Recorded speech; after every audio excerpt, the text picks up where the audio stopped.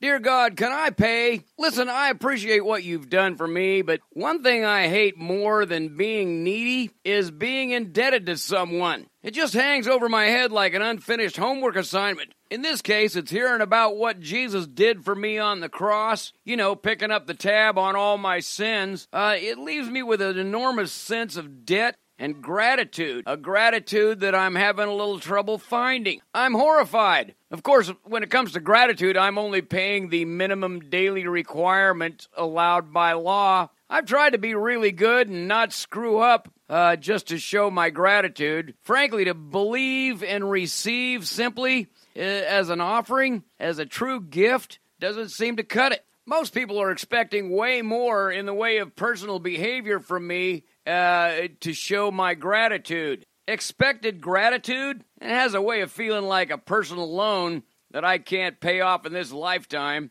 I've been told I have to leave everything to your will in my will. Have you seen my will? I keep changing it for one thing. I can't imagine what you'd want with anything that I have. And to make matters worse, I was told that everything I have received from you to begin with. So let me get this straight.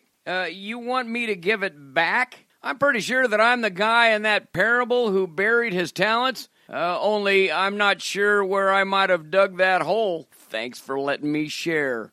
Amen.